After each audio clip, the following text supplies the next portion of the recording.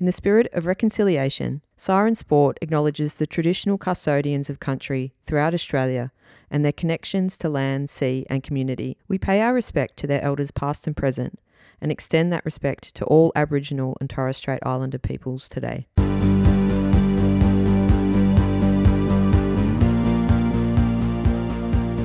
Welcome to the Siren Sport podcast. I will be your host this week. I am Siren co-founder Casey Simons, and this week I'm bringing you a conversation with a woman I just so admire, someone who's been an incredible mentor to me and who has been an incredible support to Siren Sport, even since before Siren Sport was even a thing, was so instrumental in helping us get the platform together and figure out who we wanted to be and what we wanted to do, and has been an amazing support ever since. And of course, I'm talking about Associate Professor of Sociology at Deakin University, Dr. Kim Toffoletti. Kim is just one of those women who, if you're ever lucky enough to meet, is so lovely, compassionate, empathetic, super smart, an absolute champion, has such a great feminist brain.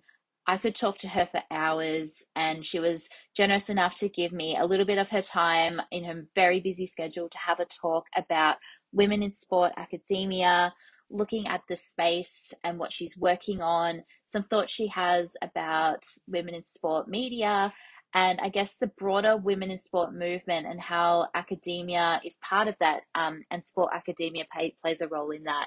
I hope you enjoy this chat.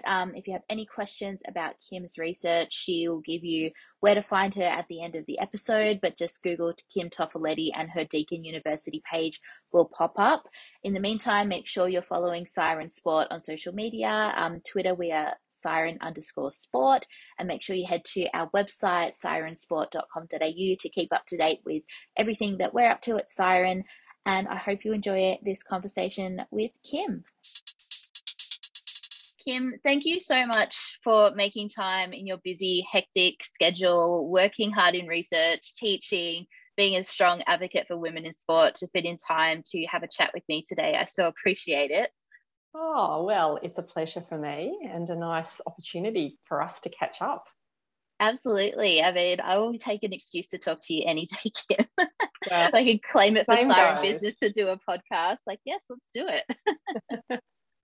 For our listeners who are tuning in, we've mentioned Kim Toffoletti a couple of times in the podcast because when we've talked about the genesis of Siren, we've mentioned Kim's name a couple of times because Kim was sort of there from the start of the journey when we started to talk about what we might want to do, when the co-founders got together to talk about our frustrations and things we wanted to work on but felt a bit, coming up against some barriers and feeling a bit isolated and wanting to have more support. And throughout those conversations, we were connected into Kim Toffoletti, and she was such an ambassador for us in trying to get us off the ground and helping us with just our structure and our business plan and our vision and what we wanted to do. So it's so amazing that we still have you in our corner, and we love every time you tweet us or share our work, and we can see you still so engaged and supportive of what we do. And we just love you, Kim. So it's just a big thank you from all of us at Siren, not just for joining us on the podcast, but just for being there for our whole journey.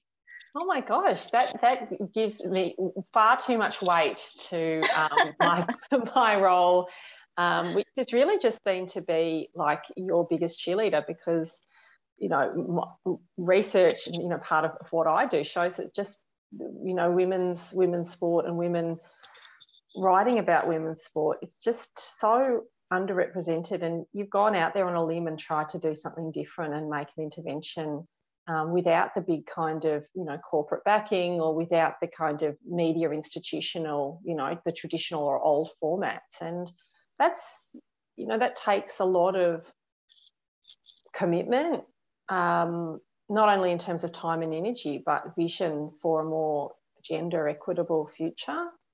And so to do that work is hard. That's at the coalface work. So any way that I might recognise, champion and support that, I'm right here for it. Oh, we so appreciate it, Kim. And I mean, one of the big parts of that you've played a big role in is connecting us to Deakin University and the internship program. And that's a huge help for us, because not only are we passionate about supporting those emerging voices and being there to help women get into the industry. But it's just amazing to have such energy come and help us with those day-to-day tasks at Siren and to work with us so collaboratively. So that's definitely a big thing. We're really appreciative of your role in Siren too. Yeah, and I think having an internship is a logical kind of pathway. If it's about building women in sports media, how does that happen? You know, we've got students who might be wanting to be journalists or communicating in that sports space from different backgrounds, but might have a passion for, you know, sport or gender equity or, you know, and wanting to elevate women's voices, and to have the opportunity to work with a media group such as yourselves who are actually committed to lifting other women up and to doing it with kindness and care. I think it's just so important for people to get a taster that the media industry is not always dog eat dog, that there's actually other models and that those models can be mutually supportive. As you said, you know, the guidance and support that you provide to give students real world kind of skills and practice in not only writing, but how one might put together, you know, media content and disseminate that, and to do that in a way that's a viable kind of model. And that's a lot, you know, that's a real insider kind of perspective that I think students wanting to work in these spaces need to have. But at the same time, you know, as an unpaid media organisation, there's a group of you as women in Siren who are also, you know, putting your own time and energy in, and to have those helping hands and support is, I think, really mutually beneficial. What I find interesting too from the perspective from academia is how many women, when you put you know, for the internship call, really need a nudge. They really need to be told, yeah, of course you can do this, or why wouldn't you? They would just never think of themselves as the person. Mm-hmm. And I think that this is, you know, probably there's quite a few, you'd be quite aware there's quite a few schemes that are inviting women now to take up positions in media to gain the skills and the knowledge. And having those programs there is so important. What's, I think, a really critical piece is how do women come to recognise themselves as the people who can take up those positions? You know, so often women are like, well, I couldn't, or why me, or, you know. So, you know, part of my job is also approaching people who I think are you know, have a point of view and something to bring, and who would be totally up for the challenge. And they often surprise themselves. And I'm sure when they get to you, you know, part of your work too is to say that they can do this. Yeah, absolutely. It's so funny. And this is probably a bit of a side chat. We might have to get you on the pod again, Kim, to talk more about this. But the amount of sort of interviews we do with young women who want to come in and intern with Siren, and it might be because they kind of like us, or they kind of are a little bit aware of what we do, but I immediately identify themselves as, oh, but I'm not a sports fan and I don't really know why I'm here, but, you know, I think this is cool, but I'm just unsure. And then the more we talk to them and we structure our interviews in that way, and I love that you use the terms kindness and care. And I think that's what we really try to actively bring to those conversations, because just not discounting that at all, which some employers might do when you're going into a job interview to work for a sports organization. We try to just have a bit more of a chat and learn more about the person. And we'll get to a point where that individual may be really passionate about something that they didn't really consider valuable to the sporting sector. And it might be just how they've participated in a recreation activity, or how they use sport for mindfulness, or how they just enjoy to watch a sport that's not actually broadcast on television, but that's where their fandom lies. But they say, I'm not a sports fan, because they don't see it reflected back in mainstream media and feel like it's not valued, or we won't value it as a quote unquote sporting organization or sports media platform. But once we get through those layers and we create that space where they can share their entry point in, or their story, or their connection, we start to peel back the onion a little bit and understand a new story that connects to sport in a completely different way, that we 100% value and we want to hear, and want to give that person that support to to be able to feel empowered to tell their story or to tell the stories of others in that space that they think are important. And then the look on their face when they realize that, oh, well, when you put it like that, oh yeah, I guess I am a sports fan.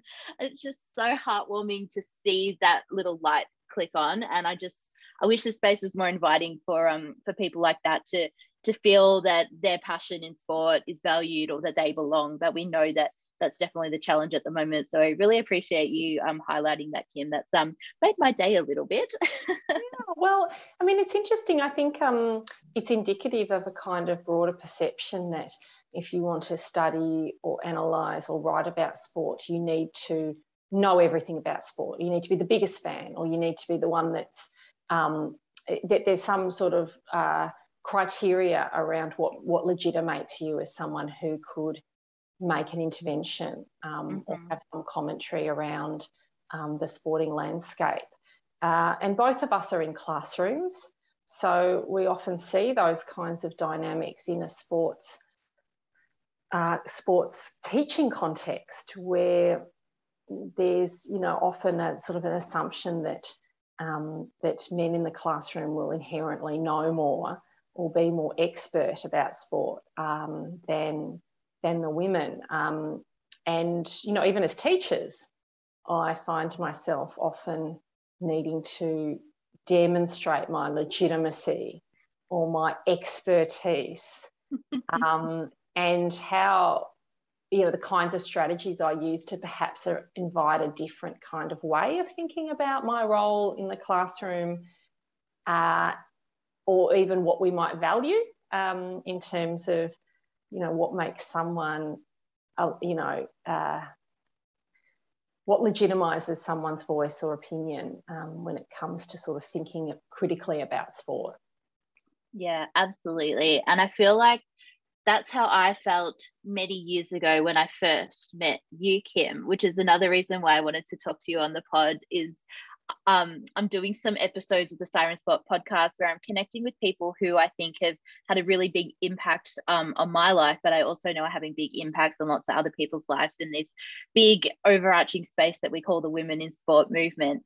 But I spoke to Tali Bevilacqua and Kelsey Trainer a couple of weeks ago on the Siren Sport pod about the power of community in the women in sports space and who is able to network with each other and find support and find their cheerleaders in the environment and ask those questions. Because I feel you're right, and this is something, I mean, I definitely still do feel, but have felt more so in the past, is that quest for legitimacy and feeling that I needed to do something differently to belong, and trying to find ways to do a piece of work or different ways to work that I fit in, but was doing what I wanted to do. And I didn't know how to do that for so long. And I thought while I was working in sports administration that a way to do that was to do some more further education and to do my PhD. And I was really interested in fandom. That was the biggest part of my identity that I think I was having trouble with in the fan space, and I guess the broader picture of being a woman in sport and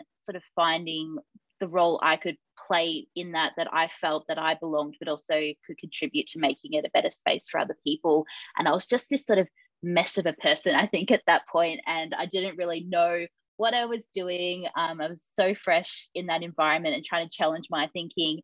And I remember I downloaded a paper that you had written. It must have been from one of those platforms that it sort of pops up when you download it, that you can send a note to the researcher about, you know, why you found the paper interesting or why you downloaded it. And I think I wrote something so just bland. I was like, I'm really interested in female fans of men's sport, and this looks really interesting.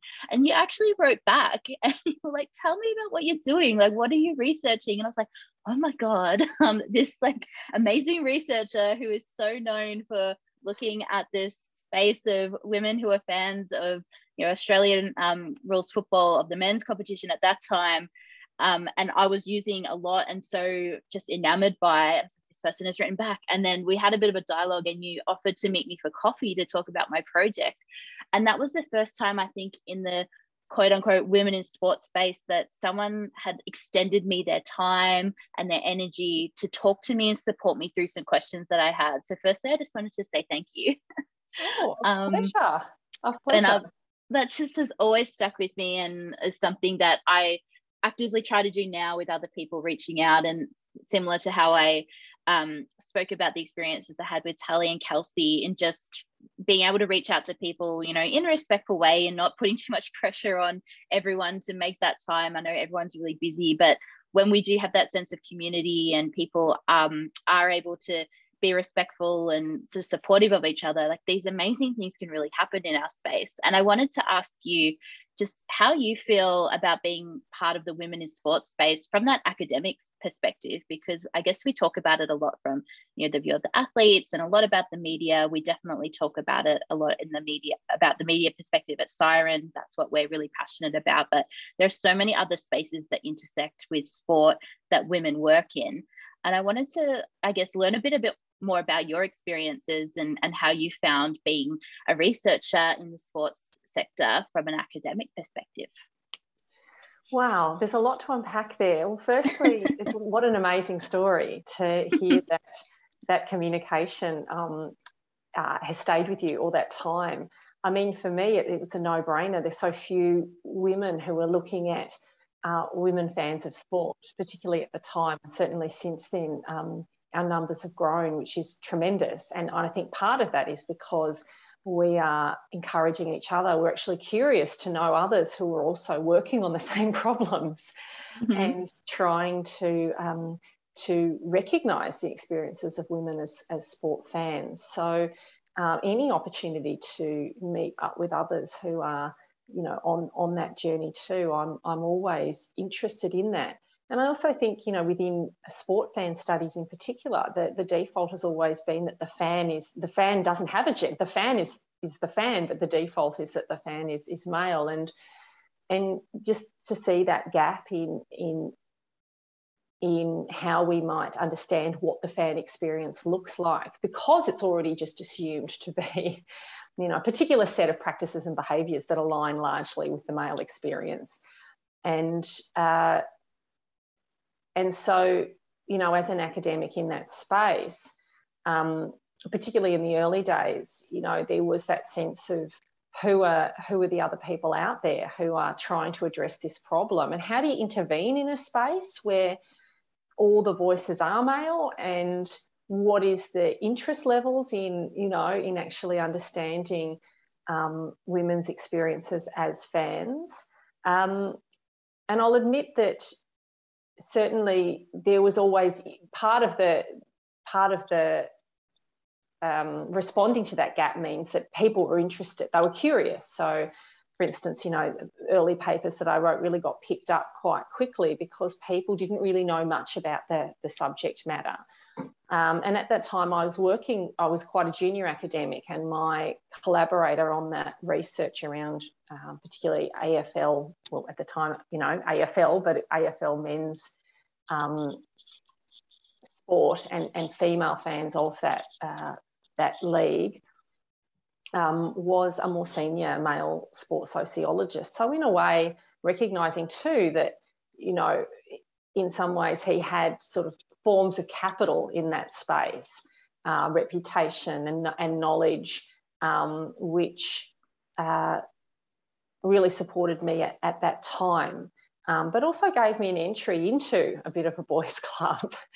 So, and subsequent to that, it was a very, and as a male colleague, he was very generous with his time and ensuring that I was first author on things. So really, demonstrated a commitment to supporting younger academics, giving space for women's voices and scholarship, and also very receptive to using, I guess, a more critical feminist lens on things, which perhaps is, asking harder questions around how do we define fandom, on whose terms, what does this mean for perhaps women's ways of, doing and being and practicing fandom. And so, the legacy of that, I think, is for me to also do that work for other women academics, and to ensure there's spaces where we're getting, multiple and diverse perspectives. I certainly don't see this space as a competition. And I think, you know, part of my work as academics, I imagine that within the broader sports space, you know, sport is the power and performance model is the model, right? Whether you're on the field or off the field, who's the biggest, strongest, who's the winner? You know, it's always about highest, strongest, fastest, longest. Today we heard that Ash Barty has retired from tennis at the top of her game. And you know, what a kind of FU to that model, you know, someone who says, actually, I'm not going to play that game. I'm not going to play that game where I have to dominate for the next 10 years to prove myself, or to play a particular game where that is a sign of of success. So to actually practice doing something different, you know, is always with me in my own kind of academic work, and that might involve, you know, creating space for other women's voices, or, you know, within the sport fan space. There's very little work that's done by women from the Global South or women from socially marginalised identities. So being mindful of that too, and how to create space for different kinds of voices and experiences. Yeah, absolutely. And that's just sort of touched on, I guess, like a memory I have of probably just before I got the courage to reach out to you and organize that coffee all those years ago, was I think I had a bit of a dawning of awareness around that time, where I was undoing a lot of behaviors that I had learnt from the fan identity that I'd created, and wanting to be one of the boys, and just being so ingrained in sport from a fan perspective, a professional perspective, trying to also work in media, and just so many ways that it was sort of encompassing my life, that I didn't realize how complicit I was in those gendered behaviors to a certain extent. And when I started to unpack that a little bit, even with my PhD, my supervisors from my honours thesis all through to my PhD were all men, and they were all, and still are, great supporters of mine, great allies, very conscious of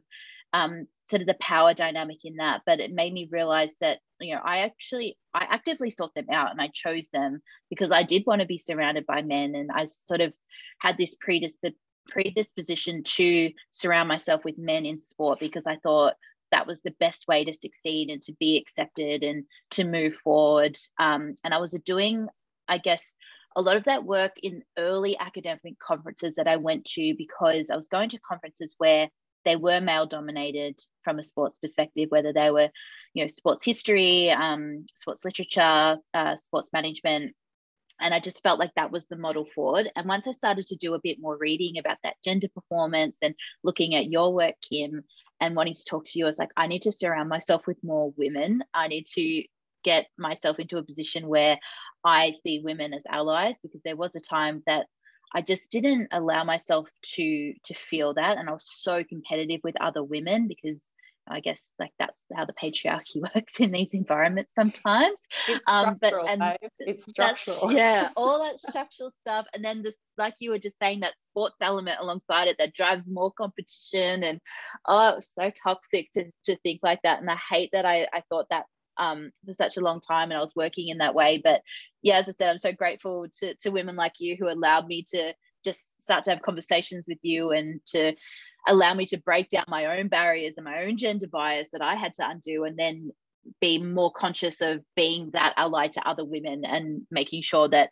what I experience hopefully is, you know, not as common as what it was perhaps, you know, maybe a decade ago when I was starting out. But I know it, you know, that structural stuff doesn't change overnight. So I know there's a lot of pressure for women to feel that way in these spaces. And I think academia is definitely one of those that I feel a lot more connected to now. And I know walking into conferences, I'm very quick to try and identify early career researchers and PhD students who are women or from marginalized communities, and introduce myself and make sure I ask questions at their presentation, and feel that, I guess, feel the emptiness that they might feel around that I felt that I had to feel with performing a certain way.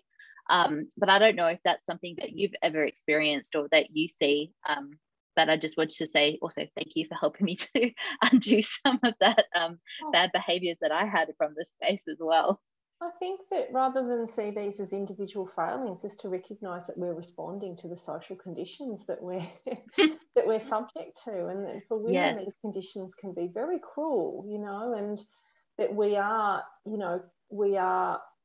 in a space that is largely male dominated, in terms of numbers of men, but also in terms of what's valued and what's considered normative or desirable. And for women, that can put them in a really tough place, that you want to be taken seriously and play with the boys, but then, you're sort of you're kind of expected to meet a set of standards which often are not good for oneself or other people. I mean, I'm deeply disinterested in competition.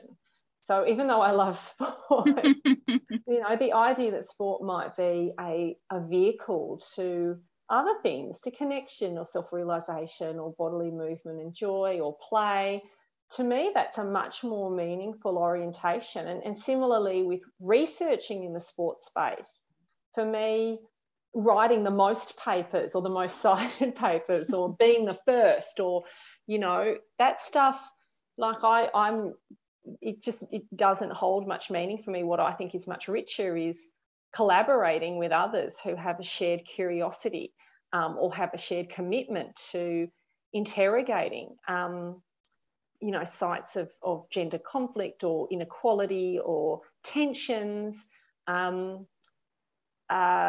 To me, that's a much kind of richer agenda, and one that I think, in some ways is a way of putting into practice that breaking down those kinds of quite individualized, competitive kinds of notions, which I think permeate, probably not only sport, but I think that is, indicative, I think, of sort of contemporary living and what's expected of us to succeed. So to try to find different models of success in the way that you've done at Siren, which is how can a group of women come together who, have really, been kind of bruised and battered by the mainstream media model, or the mainstream media model hasn't wanted to support what you do, and to come at it quite differently. And now what I find fascinating about all of this is that in some ways women in sport was so on the margins for so many years. And now that it is coming to occupy the centre, the politics of who owns that now and in whose interest is it to actually all of a sudden be interested in women in sport, right? Yeah. So and for what purpose, right? So, if there's this sort of and we see this often with sports media, when there's an interest in women's sport, then male journalists who perhaps have not been that interested, when it was fringe, it didn't suit them, but now if it might kind of actually allow them to progress their careers, then all of a sudden, putting their hands up. Or similarly with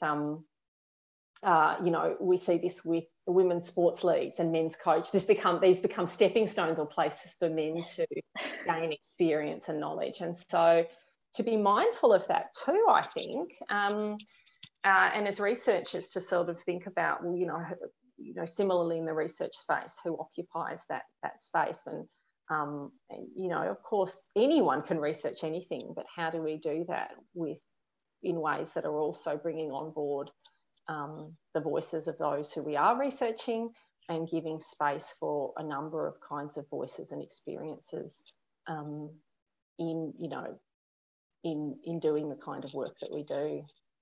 I'm just so looking forward to all the papers that you're going to be writing about this, Kim, because I want this unpacked further. I think it's so interesting and so important, because I navigate, I know, between the two sides of that so often, because I think sometimes I don't care, use it as a stepping stone, write about it, just the more people in this space, the better.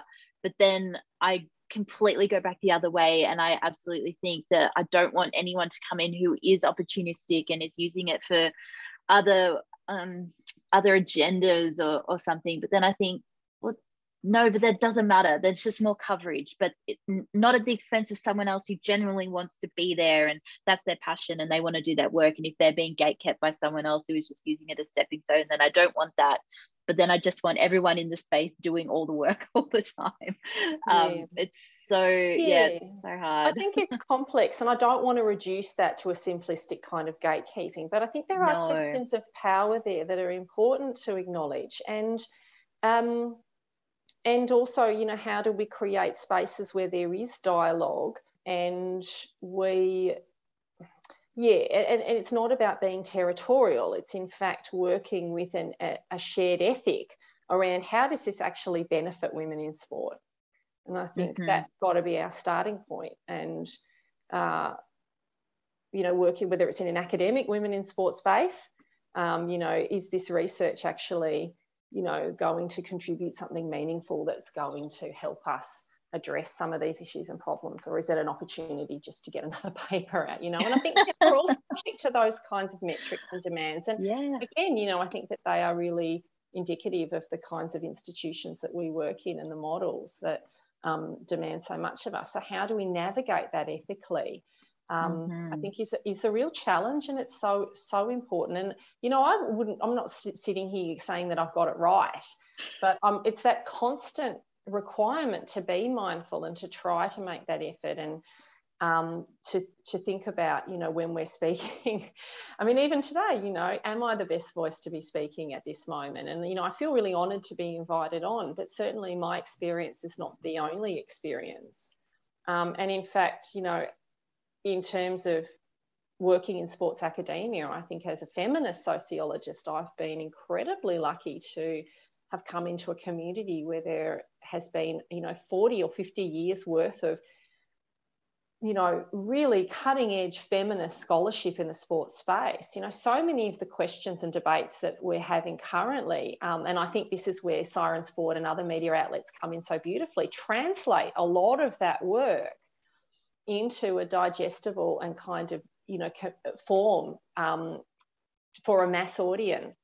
That a lot of those kinds of interrogations and ideas are actually coming out of 50 years worth of, you know, diligent feminist work in the sports space. So there's a great pedigree there, and I feel like I just come in, you know, that my path has been made so much easier because, particularly within the sports sociology space, there are a number of really notable academics that have paved that way and done that work. And certainly I've benefited from that legacy. And I imagine that, you know, within sports studies, there are also a number of different disciplines. You're in a sport management and marketing. And I think, you know, again, I think the different disciplines also have different inflections around how accepted, more radical, or kind of, I guess, critical feminist interventions, you know, are allowable. Yep, that's made me think about a lot. And also just made me think about, I mean, my academic journey is definitely, as you said, not as reflective as a lot of others. Academia can be really hard, particularly as an early career researcher, to even just get into the space. So I feel incredibly fortunate to even just be working right now. But you are also one of those people for me who've made coming into the space a lot easier for myself because of the work that you've done too. So I will always continue to thank you for that, because I'm incredibly grateful. Oh, look, I mean, it is part of the kind of reaching out, and the making the connections is so fundamental for building the kinds of communities that we want to build that are, you know, have a like-minded commitment. You probably got a bit spooked hearing all of my children just kind of racing the door before I madly muted. I think they're home. Yeah. And, you know, I think what's interesting too is that, you know, for me, connecting with you and others, one of the most exciting things I think at this point of my career is that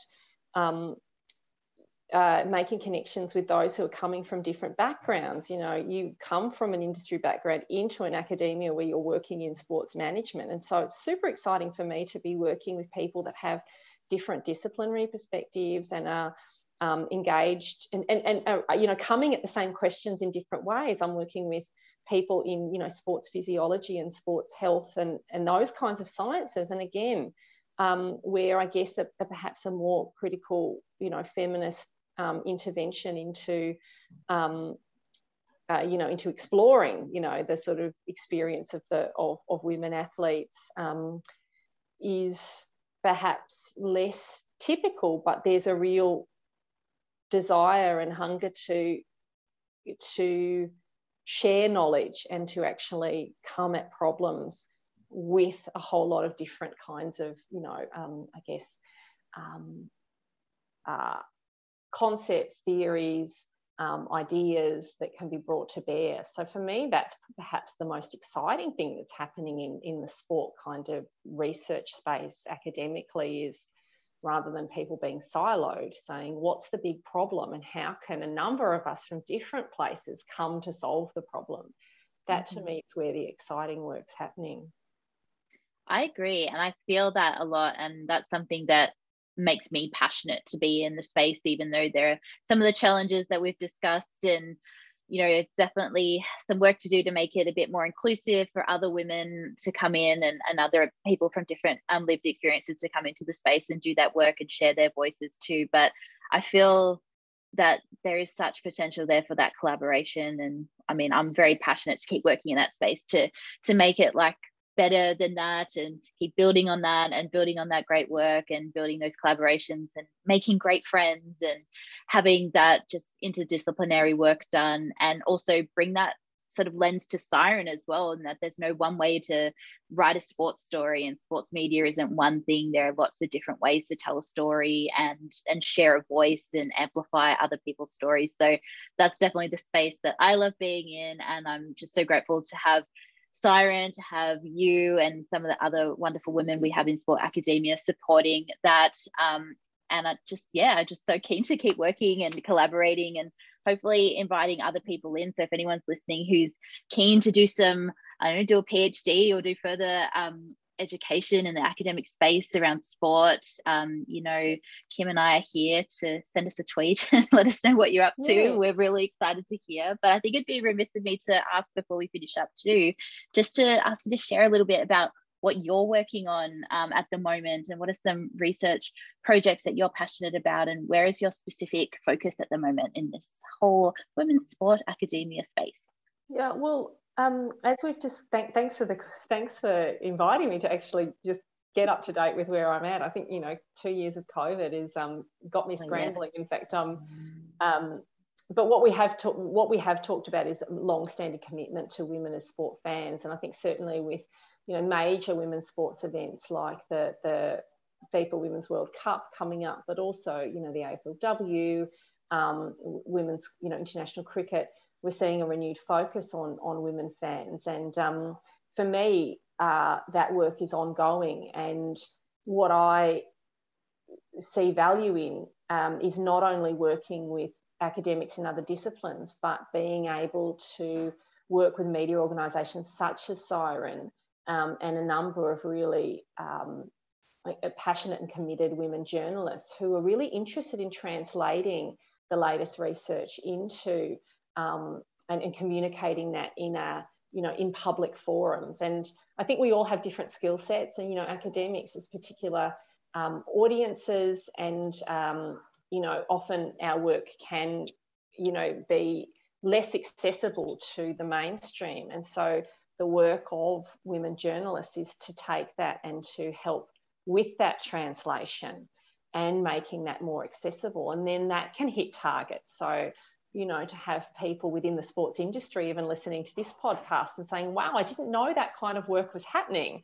They're really, I think, important bridge building to then do work together, that to bring research skills and knowledges to explore, for instance, women's sports fandom. I'm also really interested in the way in which women are using social media in their sport and fitness and leisure activities. So to see these kinds of new digital interactive media spaces as really central spaces often for women's kinds of sports practices. And in some ways they can be quite safe spaces for women who perhaps in on the field or on the court feel that their efforts are not recognised or rewarded, or perhaps they're marginalised from those spaces, for trying to create alternative spaces and communities to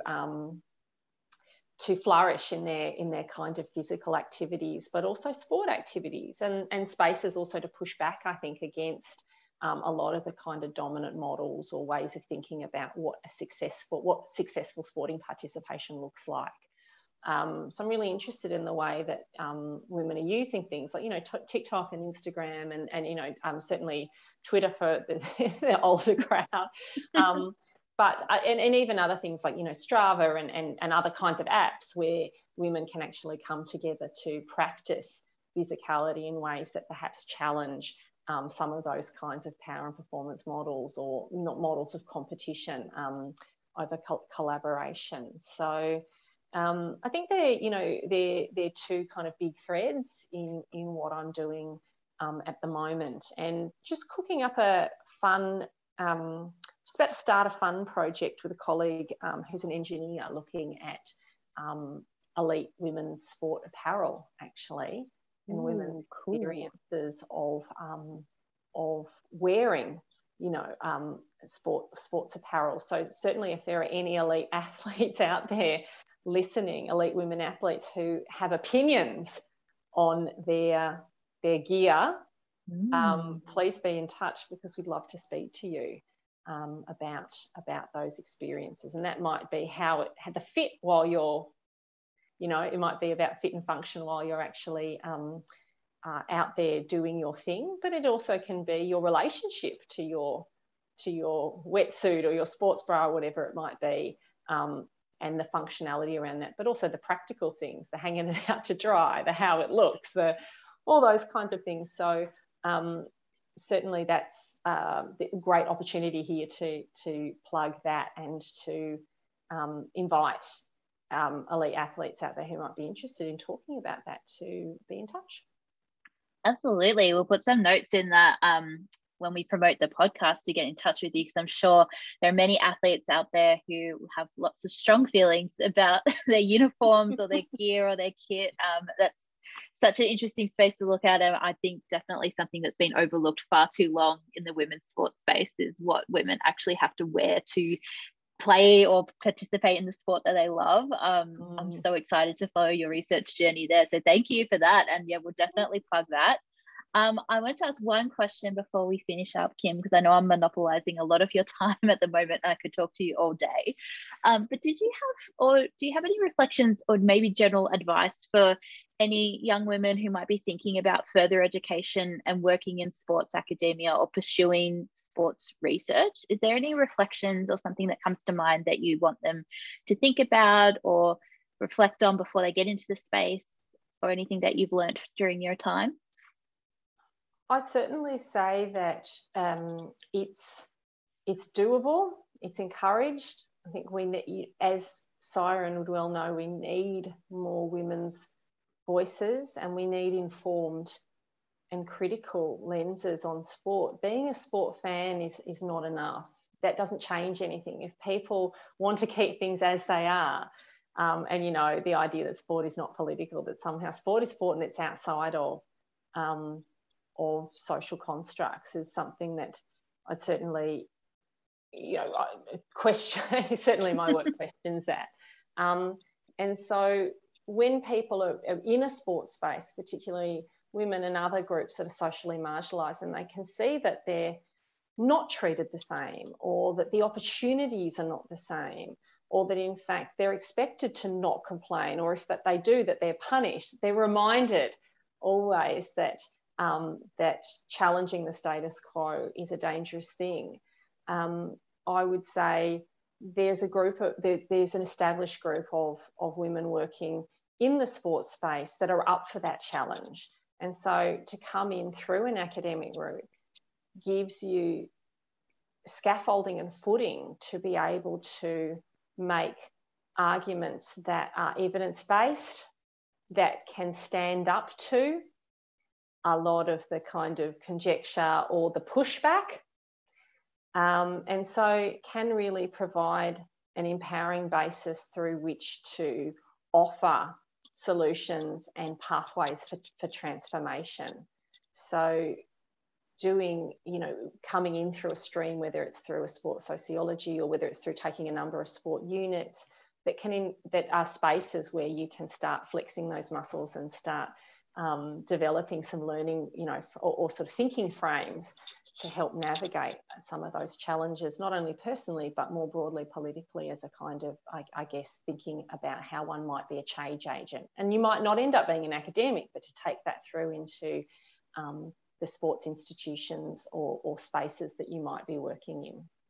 Yeah, excellent. I think that's such an important point. Yeah, you definitely don't have to do a PhD. You can just pick up something that you might be interested in, and that's a challenge you're thinking. That's exciting too. Yeah, if you want to. Absolutely. We need everyone at every level looking at this stuff more critically and drawing more attention to it. So we'll just be the better for it. Kim, thank you so much for joining us on the Siren Sport podcast. Where can people find you if they want to find some of your research or see where you're tweeting or what you're thinking on social media? Where can people find you? Well, my Twitter handle is @KToffa, KTOFFA. And I also have a staff profile, and that's where my presence is. So if you look up Kim Toffoletti Deakin, you can see some of the work I'm doing there. Certainly, if there's anything that looks interesting, I'm more than happy to share resources and information. People will find my contact details there also. And you can link with me on LinkedIn. And I think that's it for me. You're not as bad as me with all my Instagrams. And I cannot manage any more accounts. I just feel like on top of my full-time job, yes, that's it. That's about me. But I am contactable and reachable. I think that's more than enough. You've put yourself out there a lot, and you do. You're so interactive online. Like, you are so responsive, and you do give so much of your time to people who are there to ask questions. So I think you do more than enough. You don't need to be at all the platforms, that's for sure. Thanks, Casey. I needed to hear that today. Thank you. That's what we're here for. Well, thanks again, Kim. We'll hope to get you maybe on another episode in the future, and we can talk about some more things to do with research and what you're working on and other things that might just happen in the space, because there's always something to talk about, and I just want to talk to you again anyway. So I love talking to you too, Casey. I have a feeling that everyone who listens to the Siren Pod is just in on the love, because I bet that it's just a lot. I feel there's a lot of mutual appreciation, and that, we need more of that. So I'm here for it. So me too. So I think that's definitely what I try to put out there. So I hope our listeners appreciate that, because I know for me personally, we can talk about some of the really critical stuff and the difficult stuff, which is important. And we use our newsletter for that, absolutely. And we use our platforms to break down these issues. But sometimes I just want to have a laugh. I want to talk about the good stuff. I want to talk to the wonderful people in this space and make myself feel good and remind myself about why I'm here and why I do this stuff. Yeah, hard can be good sometimes too. Yeah, I agree. It's all about balance.